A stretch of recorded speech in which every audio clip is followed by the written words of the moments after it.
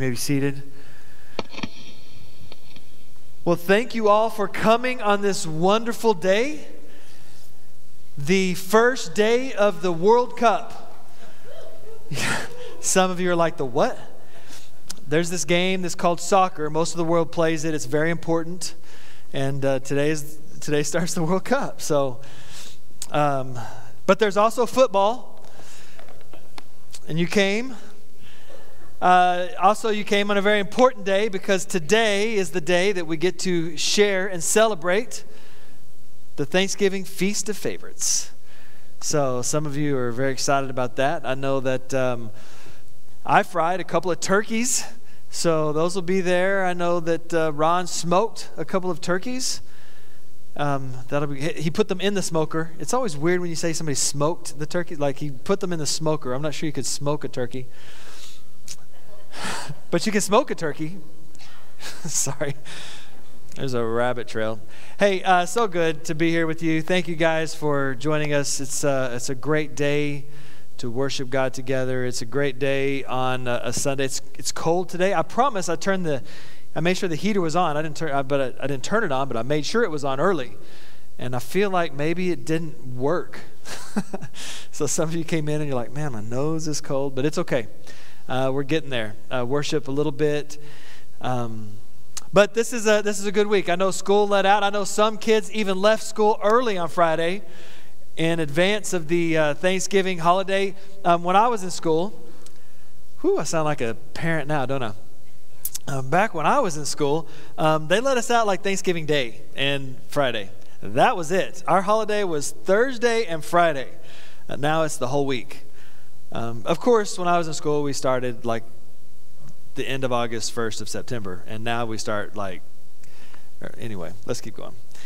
Hey, just really glad that you're here today. And, Thanksgiving always is a great holiday, but it does mark the beginning of the Christmas season in a way, and the Christmas tree walk is one of the things that we are very, intentional of making sure that we use that holiday. We leverage what people are already doing on Christmas to tell the story of Jesus. And that's why we talk about the Christmas tree walk all the time, but it has a purpose. I am definitely not one that, I have to tell you, I have enough things going on in my life that I don't need to create extra work. But this is an event that we get to share the gospel story. We get to help people understand who Jesus is, that Christmas is more than Christmas trees and Santa Claus. And, most people, I think, know that, but do they know that Jesus was born of the Virgin Mary, that his birth and conception was miraculous, that the world kind of celebrated his birthday whenever he was born, that 33 years later, he was crucified, dead, and buried for our sins, that he was raised to life. Like, that's the story that we tell using Christmas trees. So anyway, it's you get to be a part of that. We all get to be a part of something bigger than that, and I'm excited that we can do that together. So we're going to continue today our series of messages on Ephesians. We've been in Ephesians. The Advent season is coming up, so I've been trying to figure out how to handle that. I think we're going to maybe pause Ephesians because there's several more messages left, and I want to definitely get in the Advent focus. But we're going to be talking about Advent coming up here in the next couple of weeks. Today we're going to continue our series on Ephesians, though. This is one of arguably the most famous letters that Paul wrote in the New Testament, and it's definitely one that has some of the most often quoted verses. And I want to remind you, and I'll say this all the time. In fact, I know that it's on the website because I looked, that we want to be a church committed to an inward journey of spiritual practices and an outward journey of missional engagement. A spiritual journey, an inward journey of spiritual practices, an outward journey of missional engagement. In other words, what is going on in our hearts and the spiritual journey that we are on inwardly is expressed in the things that we do, the way we engage mission, which is telling people about Jesus. The Christmas tree walk is a prime example. And There's things that we can do. The inward journey of spiritual practice, it happens during fellowship. So today, when we share a meal together and everybody's eating turkey and having their mashed potatoes and whatever you put with your turkey, yams. I need to stop or we're going to start getting hungry. But that is a way for us to spiritually engage each other and to help form depth in each other. Right? It's an amazing thing. So again, we have, everything that we do there's an intentionality behind it. And ultimately, we just want to love like Jesus so lives are changed. I mean, that is the heart of, and I'll say this as well. I'm just getting started, but I'm going to sidebar. I'm working on my doctorate, and they asked me a question. I have to write a paper on this. What are we doing as a church that we can move towards a more biblical and contextual ecclesiology? In other words, how does our church function? How can we move our church to a space that functions in a way that is closer to biblical intentions and contextually in our situation? And I'm writing this paper and I'm so proud to say that our church is already doing this. Like, we are already moving in that direction. We are trying to be very accurate with the scripture, and contextually we realize things that are going on in our world, and we have invited and try to feel welcome every person from every background. It doesn't matter your race or ethnicity or gender. Like, we're a church that is seeking to have love at its core, which is what God has called us to. So I just think that as we continue to do the things we do, to love like Jesus so lives are changed becomes more and more and more a part of our DNA. So just briefly, what we've been talking about in Ephesians is really what Jesus did for us. Today we're going to turn the corner into our responsibilities as a believer. But what did Jesus do for us? So we've talked about what it means to be a Christian. And Paul really speaks the first half of Ephesians, what it looks like that to live in unity as Christ as we live in Christ. He causes us to be unified together. Paul also talks about what it means to be made alive in Christ, to be reconciled to all people. And that last week we talked about his prayer to the Ephesians, and I love this, that we have been rooted in love. And when we use that word root, there's this understanding, and I said it earlier, this understanding of a depth that is formed in us, our roots that go deep into the ground that is Christ, and out of that springs spiritual depth. I just think it's amazing. But we've been rooted in the love of Christ, and out of that love flows everything that we do. So today, we're turning the corner and we're going to look at what this life looks like. What is it that we should do? Who should we be as followers of Christ? What are our responsibilities? I wonder if I asked the question, how many of you are skeptics? You would raise your hand. A skeptic wants to see the evidence of whatever someone says is true. They want to see the evidence. So some of you here would be like, yeah, I'm a skeptic. Probably I'm the opposite of a skeptic because I believe everything. I have to be very careful. And especially as a pastor, people that I don't know will stop by the church. You would be surprised the number of people that stop by or that call even. They'll call. And they tell me their sad story about what's going on in their lives and the things that is happening and how they desperately have to have $1,000 today or else something bad's going to happen. And I believe them all the time. So I'm always trying to work. Oh, man, we need to get them. I'm calling. Some of you have received those calls. Hey, we need some money. Can you help? I believe it. I'm not much of a skeptic in that way. The other thing is, a skeptic is different from a cynic. A cynic believes that people are motivated only by self-interest rather than acting honorably or in an unselfish way. A cynic kind of doesn't care what the truth is as long as whatever another person is doing, whenever they find out that's wrong, the cynic can say, ha, I told you. Right? Some of you are thinking you're maybe falling in that category.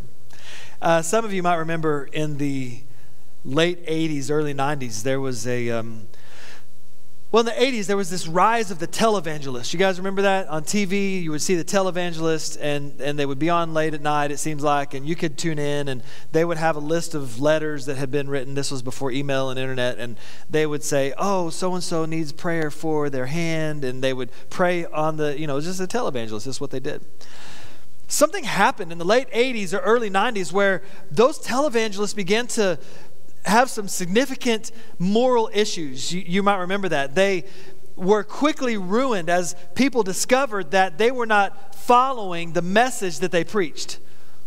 You guys remember that? Some of you are smiling, and I remember, like, it was all over the news, and this happened to this. I can't believe that this was going on. Well, that created this environment in our country where people really began to have a hard time believing what Christians were saying because of some of these televangelists. It even prompted a song, a rock song. You guys might remember some of it. Give them something to believe in. Give them something to believe in. You guys remember that? Don't sing the song now. But I was caught off guard because I remember hearing that song. I mean, I can't say I was particularly a fan, but I didn't dislike it. I do remember the song. It's catchy. You sing along to it. Well, when I was getting ready for this, I went back and watched the video, and that is a sad song because it is all about what was going on at that time. And they have, in the video, the music video, they have images of these televangelists being arrested and things going on in the country that were falling apart. And the whole song was, we need to give them something to believe in because everything that we have been believing in is crumbling around us. So we need to give them something to believe in. We all want something to believe in. We all want rock solid proof that what we believe is real. And that's where we come in. Some of you right now can think of something or someone that is the real deal. Like you can get in your mind, you could tell a story about this person that you know is the real deal. You can look at them and say, they're real. Like, I believe them. I want to follow, I trust them. The reason I'm going through all of this is because I want you to understand that Paul, the Apostle Paul, was that kind of person. When people saw him, they knew that that was somebody that they could believe. Paul's the real deal. And this letter that we've been going through that he wrote from prison in Rome around 60 AD. He was in prison while he was writing this. And today we're going to pick up with Ephesians chapter 4. I'm going through all this. You can find the notes for today's message in the church app or in the Bible app. Go to either one. But we're going to pick up Ephesians chapter 4, just the first 6 verses. As a prisoner for the Lord, then, I urge you to live a life worthy of the calling you have received. Be completely humble and gentle.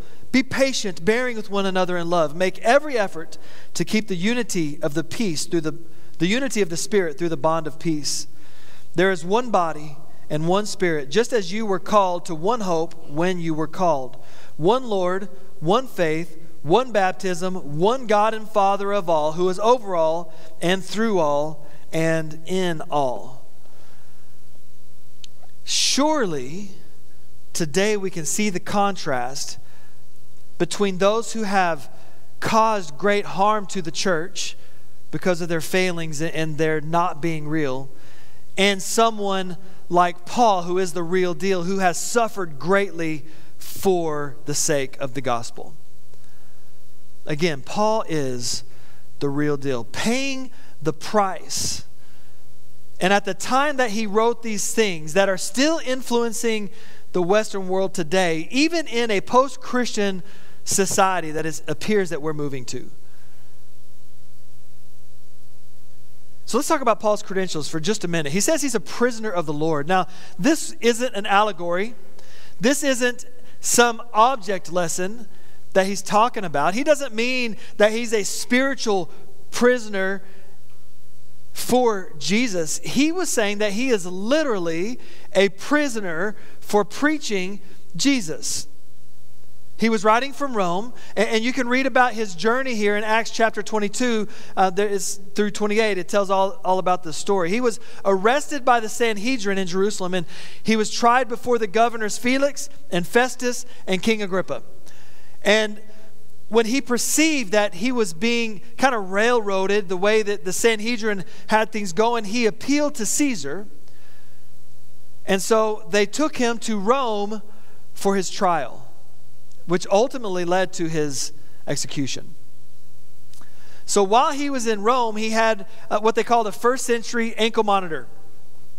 Some of you know, hopefully not by experience, but maybe, that if you get released from jail, they'll put an ankle monitor, right? And you have to walk around. So in the first century, obviously they didn't have electronics, so the way they did ankle monitoring was they handcuffed you to a Roman guard.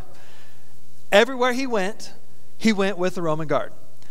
He was handcuffed to him. So when he went to the bathroom, there was no privacy for him or the guard, like they went together. When he went to bed, he was chained to the Roman guard. When he was writing these letters, he was chained to a Roman guard. Can you imagine what he was going through at this time? Not only this letter, but he also wrote Philippians, Philemon, and Colossians while he was chained to a Roman guard, suffering for the sake of Christ. 4 of the 12 books of the New Testament were written while Paul was chained to a Roman guard. You know, most people have commitment issues, but I would say Paul did not. And I want to be careful here, because I'm not trying to offend people, but have you noticed that Paul was not dissuaded by whatever was going on in his life? The difficulty that he was going through did not dissuade him away from Christ. I feel like we've come a long way when if we go to church or not might depend on what time the Cowboys game is or not. Right? And like I said, I'm not trying to be offensive. Please don't take it that way. I'm just saying that our level of commitment, if we think we're very committed, we need to pay attention to how committed Paul was. And it wasn't just Paul. It was first century, the church leadership was deeply committed to their cause. And grateful, I'm so grateful. And you are too, because if not for them, then we would not know what we know today. So they didn't have commitment issues. They were fully committed. Remember, Paul was a robust Pharisee. He was someone who was held in high regard. The people around him would have respected him. He had status in his world. And then one day, he was on the road to Damascus to persecute some more people. You guys maybe know this. We can read the story straight out of Acts. As he neared Damascus on his journey, suddenly a light from heaven flashed around him. He fell to the ground, and he heard a voice say to him, "Saul, Saul, why do you persecute me? Who are you, Lord?" Saul asked. "I am Jesus, whom you are persecuting," he replied. Now that's interesting, because we would expect it, like, I am God. I am the Lord Almighty. I am Jesus. Dealt directly with Saul. "Now get up and go into the city, and you will be told what you must do." The men traveling with Saul stood there speechless. They heard the sound, but did not see anyone. Now that would rattle you. Like you heard Paul falls down, he's talking to us, what's going on? We can hear the sounds. I don't see anything. Saul got up from the ground, but when he opened his eyes, he could see nothing. So they led him into Damascus. For 3 days he was blind and did not eat or drink anything. Now, for the sake of the gospel, Paul needed this type of encounter. His zeal for God knew no bounds. He was trying to protect God to such a point that he was persecuting Christians. And Jesus said, this is me you're persecuting. For us, I think there are times that we need a Damascus Road experience. I think there's times, and I had one myself, and I'm grateful for that experience that knocked me to my face and caused me to look and say, "Jesus, I love you," and develop this different sense of of a relationship with him than I'd had before. We need knocked off our high horses and reminded of how amazing God is, and forced to see the shipwreck that is our own spiritual lives. Because Saul would have considered himself to be a very religious person. One of the most religious. In fact, he gives his whole biography later on and talks about who he was. And we said early on, he went from being Big Saul, and the word Paul means little, literally changed to Little Paul. Reminds me of the hymn you guys might remember, "Oh, to grace, how great a debtor. Oh, to grace, how great a debtor." Our debt to grace should cause us to realize the depth of our need for God. That's tweetable. Our debt to grace should I should have put that on the screen here. Our debt to grace should cause us to realize the depth of our need for God. Do we understand how great a debt to God's grace that we have? It should cause us to reshape our thinking, our wants, our desires. This began Paul's journey of living with a purpose for God. Everything for him changed in that moment. And we continue on here. Paul says, to live a life worthy of the calling you have received, be completely humble and gentle, patient, bearing with one another in love. Make every effort to keep the unity of the Spirit through the bond of peace. To be humble.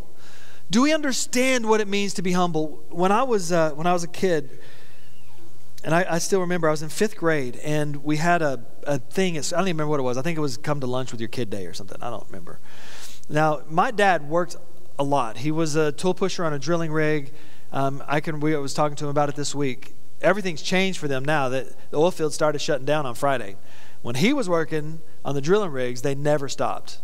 I mean, look, they never shut down 24/7. Every holiday, he missed several Christmases because he's working. It was just, which was fine. It was what it was. I appreciate the sacrifices that he made. I can remember one time though. So my parents, I've described them before as cowboy hippies. If you can paint that image, right? So imagine in the 60s, I was born in 74, so coming into that, they were just cowboy hippies. That's what they were. And so my dad came in to 5th grade lunch one time, and he was wearing his cowboy hat, big black cowboy hat with his black cowboy slicker. If you know, it's the trench coat looking thing. It was black, his Wranglers and his boots. My dad. Now keep in mind, we didn't have a ranch. We wanted one, but we couldn't afford one. We lived in a trailer house, in a trailer park. Here came my dad. I was so embarrassed by my dad. All these other cool dads were wearing the Nikes and their sweatpants or whatever they were wearing. Here comes my dad, dressed to the nines, man, with his cowboy outfit, full on. Now I have grown to appreciate that. In fact, have dressed that way myself since then. I was embarrassed at the time, though. The point is, he was easy to pick out. Who's Cal's dad? Well, he's the guy wearing the slicker with the black felt cowboy hat. Amazing. That was my dad. Picking him out was easy, just like picking out somebody who's humble. Humility is easy to identify. You can talk to somebody and look for just a little bit and understand how humble they are. Biblical humility is grounded in God. Think about this. God gave himself to save us. That's the epitome of humbleness. Right? God, our Creator, gave himself to save us.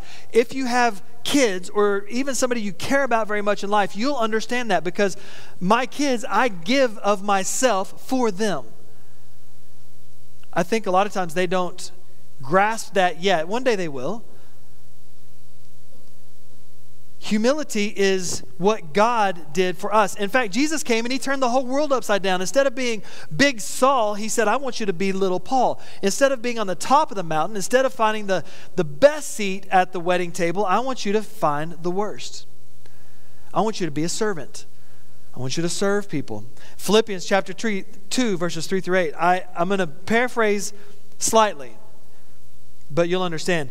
Humility is doing nothing out of selfish ambition or vain conceit, but in humility, considering others better than yourselves, each of you should look not only to your own interest, but also to the interest of others. Your attitude should be the same as Christ Jesus, who, being in the very nature God, did not consider equality with God something to be grasped, but made himself nothing, taking the very nature of a servant, being made in human likeness, and being found in appearance as a man, he humbled himself and became obedient to death, even death on a cross.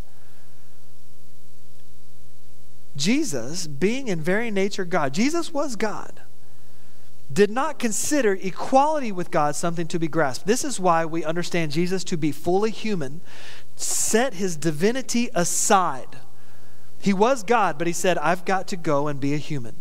Set his divinity aside. So everything that Jesus did, he did as a person sourced by the Spirit, not as God. So when it tells us in the scripture that he perceived their thoughts, the Holy Spirit was talking to him. When he healed somebody, he did so because of the Holy Spirit in him. This is why he could say later to the disciples, you will do greater things because you too will be Spirit sourced. So this is the thing, and this really is the crux of the message today. Consider others before yourselves. Are we serving other people? How humble are we? Because this is exactly what Jesus did on the cross. Think of the time that Jesus asked this cup to pass from him when he was praying. He cared so much in that moment. The anxiety was so strong in his body that he sweat blood.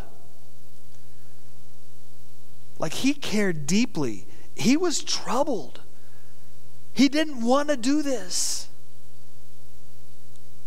but he did. This is how the Holy Spirit works in our lives. He gives us strength to model Christ to the world.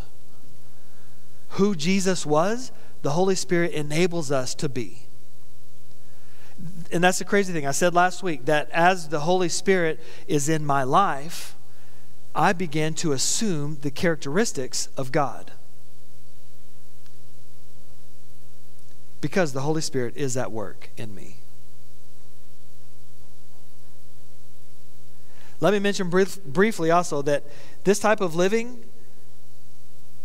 tracks into our online personalities as well. Who you are in Facebook or on Twitter or Instagram is who you really are. And when we take stands on things that are not eternally important, or if we grind our political axes, it destroys our gospel influence. Who you are is a representative of Jesus Christ. So not only in your person-to-person interaction, but your interaction over a text message, your interaction over the telephone, your interaction on social media, be Jesus. Elevate your gospel influence. Don't diminish it. And keep this in mind. The number of people influenced to change their mind because of your well thought out, well written social media rant is 0. Nobody has ever come to me and said, "Oh, that was such a great rant. I have changed my mind." It makes us feel better to get it out there. But if you want to have a rant, then have that with your friend. How are we considering God and others first in the way we present ourselves to the world? Because it's not about us. It's really not about us. And going on to verse 3, and we're going to wrap this up. Making every effort to keep the unity of the Spirit through the bond of peace. There is one body and one Spirit, just as you who were called to one hope when you were called, one Lord, one faith, one baptism, one God, who is over all and through all and in all. He just won't let go of this unity. Like, that is important. One body, one Spirit, one hope, one Lord, one faith, one baptism, one God and Father.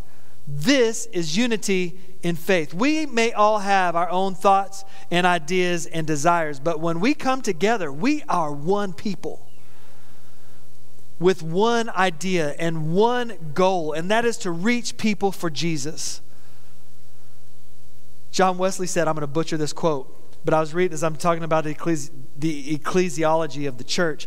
He said, what is the end of the ecclesial order, if not to tell people about Jesus? The entire organization of the church and the body of people, the goal is to reach people for Jesus, to spread his kingdom, that others may know the gospel message. There is no other thing. What is all ecclesial order except, I'm paraphrasing, to reach people for Jesus? I do remember he said, what is all ecclesial order? And I was like, oh, that's good. The purpose of the church, everything that we do, Sunday school classes and small groups and running the computer. We were trying to find somebody this morning to run the computer, and the worship and the band and you and me and the whole order, the Christmas tree walk and the Easter egg hunt and trunk and treat. Everything is to reach people for Jesus, to expose them to the gospel, that they might know the unity that exists because of the Holy Spirit at work within us. We are one people with our own thoughts and ideas, but the beauty of it is that we can exist together and love. And Jesus even said, people will know that you belong to me because of the way you love each other. You can have opposing ideas and still love each other in such a way that brings unity. Unity doesn't mean single-mindedness in thought. It just means unity in expanding the gospel. That's another thing Wesley said. He said, basically, the tent's big. There's room for a lot of thinking. But there's things we won't compromise on. Who Jesus is, the work of the Holy Spirit in our lives. Like, we're not going to compromise on those things. Anyway. So unity and faith. So what's the lesson for us today? Going back to the beginning of this letter, there's a marvelous mystery of the grace of God that Paul says is our work as a church to let people know the manifold wisdom of God. The gospel message flows from the love of the Holy Spirit and the grace of God through us as we experience him. This means that our responsibility, which is where we're at now, right? Our responsibility as the body of Christ, as the ecclesia, is living humbly and in unity under the power of the unifying Spirit. That's a mouthful. Living humbly, serving others, unified by the work of the Spirit within us. Our responsibility is showing others what it looks like to be a servant, to serve them and serve them well. The Holy Spirit enables us to live a life of love, which propels us to be a gospel bringer everywhere we go. I feel like I talk about love a lot, but so does the Bible. So does Jesus. So does Paul. At the end of the day, it's all about love, and not the mushy-gushy, I feel good feeling, which is an awesome part of love sometimes. but the desire to see the best for others. So this morning, the band's going to come. We're going to sing a song to close, but I just would like for you to keep that in mind. How can I, and make this your prayer this week, God, how can I embody your Spirit to be humble and a servant to others? All right, would y'all stand with me? God, this morning we're just I like that word humble. I'm humbled, Holy Spirit, that you would reside within me. I'm humbled, Jesus, by your sacrifice for my sins. That my leader would humble himself and show and become my servant. I don't even know how to grasp the magnitude of that. So as we exist as a church, help us to find every opportunity that we have to serve each other. Not just in this church, but to serve our community. And for us, the next opportunity to serve this community is in the Christmas tree walk.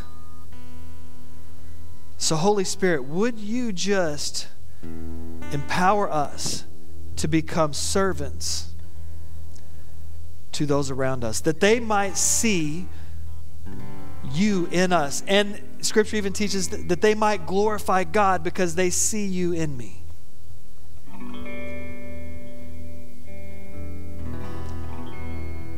So help us to learn to live humbly, to be a servant to all. In Jesus' name I pray.